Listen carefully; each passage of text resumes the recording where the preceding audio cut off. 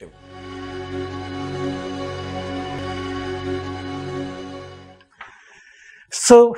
one slide on archaeological finds. Archaeology, paleontology shows great antiquity of human presence. We have artifacts from 1 million years ago, Homo erectus, Narmada man. We talked about this last year, 350,000 years ago. In Tamil Nadu, Athirampakkam, 350,000 years ago. Cave art in all over India, Bhimbetka and so on, 40,000 years ago. Southern India, Edakal, Birana in northern India, 10,000 years ago. Then in Dwarka, we have got underwater artifacts from 8,000 years ago, and recent artifacts from 5,000 to present in Harappa. Remember, Harappa is recent in this timeline. From Harappa, we have got artifacts, Ganga Plains, Kiradi, Arikemedu, Pattanam, and so on. So we see that there is deep knowledge system showing high accomplishment in a variety of fields, evidence of highly cultured people from ancient times, pan-India evidence of cultural similarity, evidence of knowledge transmission to the world. Archaeology collaborates antiquity seen in astronomy, and so it implies an ancient civilization. Today you have seen a lot of noise on genetics. I've talked about genetics in the past, in the last 2 years, so please refer to those talks in detail. Here, I just want to talk about my approach to genetics. I say that there are concerns with methodology due to which genetic results cannot be global. Genetics requires models, methodology, data, samples, and claims. Each of these things can be deconstructed academically, and we can say that there are problems in these things. I put a downward arrow to show you my confidence limits levels with these things. The presence or absence of a genetic marker is a fact. If I say I'm carrying a certain mutation and you don't carry that mutation, that's a fact. I can't do much about it. So that can be accepted. Then if I say in this room, 20% have got a Dravidian gene and others have got an Aryan, a Sanskrit gene, now that is a questionable claim, including a direction of genetic flow. Then if somebody says that I've got 50% of things from Central Asia and 10% from Andamanese and so on, that is also very, very questionable. I put it in red and said I completely dispute these kind of things. So, last year I talked about this. David Reich, he says that Central Asians and the present day Indians have a common recent ancestor from 4,000 years ago. So he says the R1A we are related with this Z93 measurement, that there's a common ancestor between northern Indians and with Central Asians approximately 4,200 years ago. However, another paper by Lookhart that I talked about says that the common ancestor for Z93 between Indians and Central Asia is 15,000 years ago. So two different studies giving widely different answers should set red flags all over the place. There's a problem in methodology, problem in data, problem in assumptions, and so on. So I talked about this last year, won't go in detail, but mathematically can deconstruct assumptions, appropriateness, and so on. And my mantra is, just because convergence was obtained, it does not confer correctness of the methods, whether it is in admixture or whether it is in PCA analysis. Last year, the claim was in 2018 from David Reich's group that there were two waves of migration to India. One is around 7000 BCE. Some people came from the Iranian pastoralists entered India, and they became the ancestral South Indians and the ancestral North Indians. Then he said from Central Asia, approximately 4,000 years ago, these people came and they became the ancestral North Indians. So that was the model proposed by the Harvard Medical School group. And that was still last year, they received wisdom. And then this man, what is his name?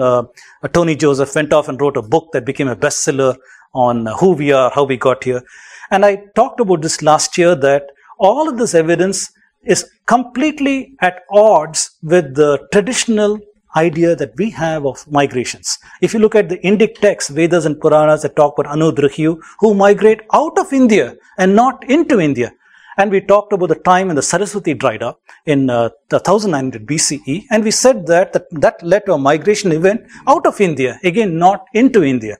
So those things are not considered over here. And I said that is a problem with this whole thing. And guess what?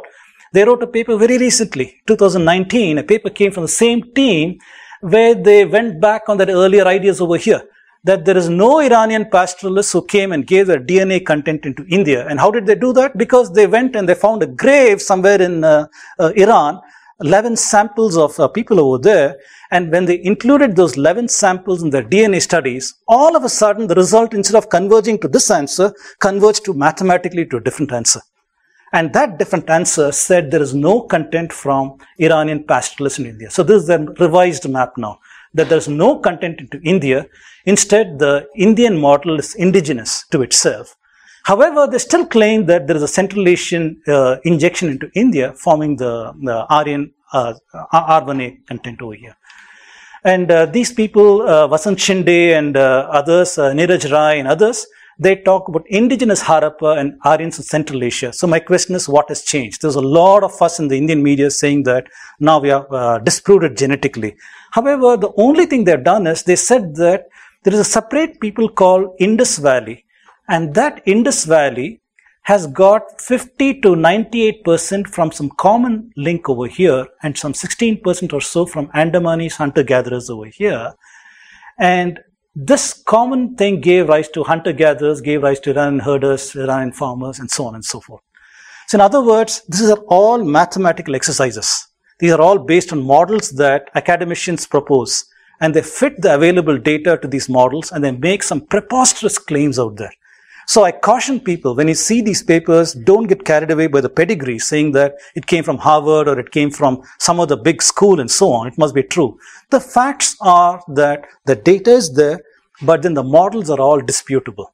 They encode various kinds of constraints that are preconceived based on their idea of history, based on their idea of linguistics, based on their idea of these things. They enforce that these models must be obeyed by the data, and that's why they converge to certain answers, and they make claims like this. So I don't buy this for a minute. I put it over here to show what is the state of art as far as these papers are concerned. So here is one more paper that came in 2019 that said that Zebu was there in Mitanni in Hittite lands in 2200 BCE. Why is that relevant? Because they found over here, this is a very famous Zebu, the humped bull. We see that in India all over the place, right? This is very, very drought resistant. This is an animal that is drought resistant in the Indian context. And all of a sudden, they found that the remains of these cattle were there in a certain strata in the soil. Over here, when they saw the years before present, 4,000 years before present, these cattle remains suddenly went up in the record. And when they did that, they found that these are all related to the Zebu cattle in 2200 BC. And how did they get there?